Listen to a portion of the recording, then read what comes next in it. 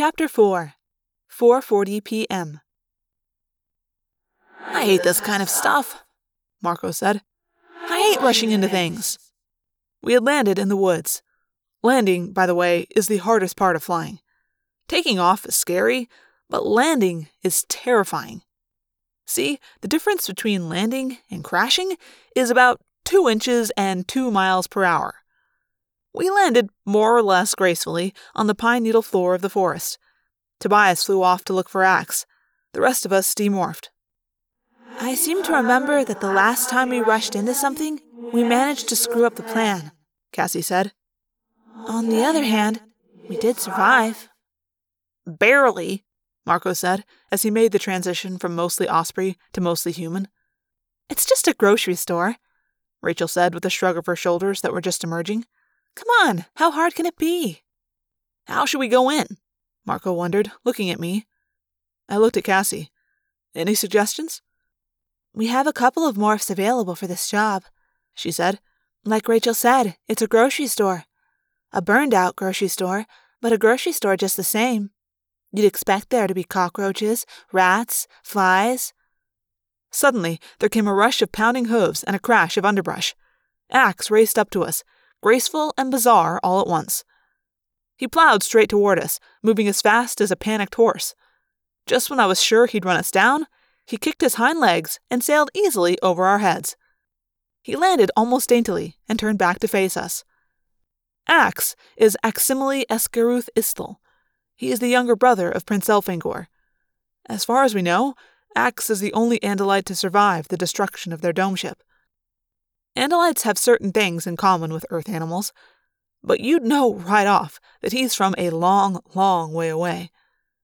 His body is like a sort of strong, pale blue and tan deer, but where the deer would have a neck, Axe has a somewhat human upper body. It looks like the chest and shoulders of a boy. He has 2 weak-looking arms and a few too many fingers. His head is where you'd expect to find it, but it is missing one very major ingredient, a mouth. Andalites eat by absorbing plants through their hollow hooves, and they communicate through thought-speak.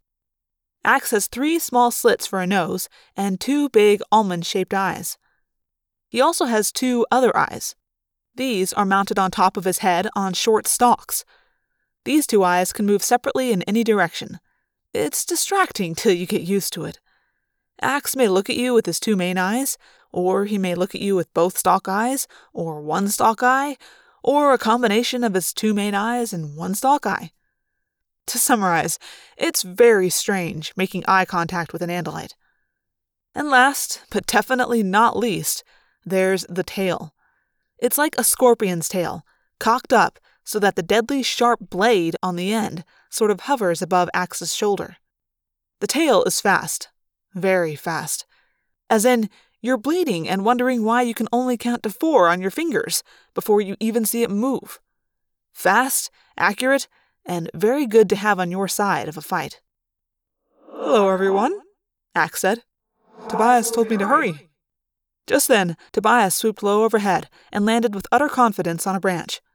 He dug his talons into the bark and began to calmly preen his wing feathers. Hi, Axe, I said. What has Tobias told you? Everything. I guess we are going in to take a closer look? You guess right, Axeman, Marco said. You have a preference for fly or cockroach morph? I will do whatever Prince Jake orders. Max, don't call me Prince Jake, I said automatically for about the 1000th time. Yes, Prince Jake, he said. Sometimes I wonder if maybe Axe has a sense of humor. We'd never noticed one, but who knows? We have to get inside that Safeway, I said. The closest place to morph is a long way away, clear across the street, behind that boarded-up motel. No one will see us there, but then we have to get to the store, across 4 lanes of traffic. Ouch, Marco said. I hadn't really thought about that. Is it too late for me to change my vote? We didn't vote, Rachel said. But if we had, you'd have voted yes. How do you know how I'd have voted? Marco demanded. Rachel smiled. Because I'd have voted yes, and you'd never let yourself look like a total wuss in front of girls. You think you know me, Marco said. Unfortunately, you're right. Neither the roach nor the fly has very good vision, Rachel pointed out. I mean, we want to be able to see whatever is in that store, right? Yeah, but we also have to get across 4 lanes of traffic. I don't know about you, but I'd rather fly over the cars than try to walk in front of them, Cassie said. Can flies even find their way that far? I wondered out loud. Remember when we used to have normal, sane conversations? Marco said. You know, we talk about baseball or who had a crush on who. Cassie gave him a wink. Then she was back to business. That grocery store must still be full of food, right? Rotting food, since I doubt the freezers are working in there.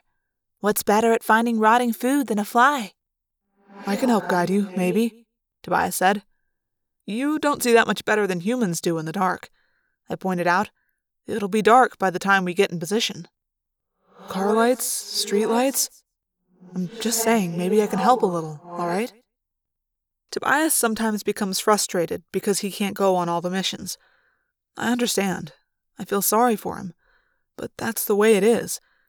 I was about to tell him that when Cassie jumped in. Tobias, the only reason we even know about this is you, Cassie pointed out. You discovered it. You showed it to us. The least we can do is take the next step. Cassie is so good at fixing hurt feelings. Better than me, that's for sure. But Tobias was still grumpy. It's still going along, he said. Okay, I said, clapping my hands together and trying to sound cheerful and optimistic. Flies it is. Everyone go home. We meet behind the motel in, I checked my watch, in approximately 3 hours. Around 7:45 or so. We do a quick morph, we're in and out of that Safeway in 10 minutes, and back home again. Oh man, Marco groaned. I hate it when you try to sound peppy, Jake. It always means you're worried. Next you'll flash that big, no sweat grin. I know you. 3 hours to fly time, I said, forcing up a big, confident grin. We're dead meat, Marco said.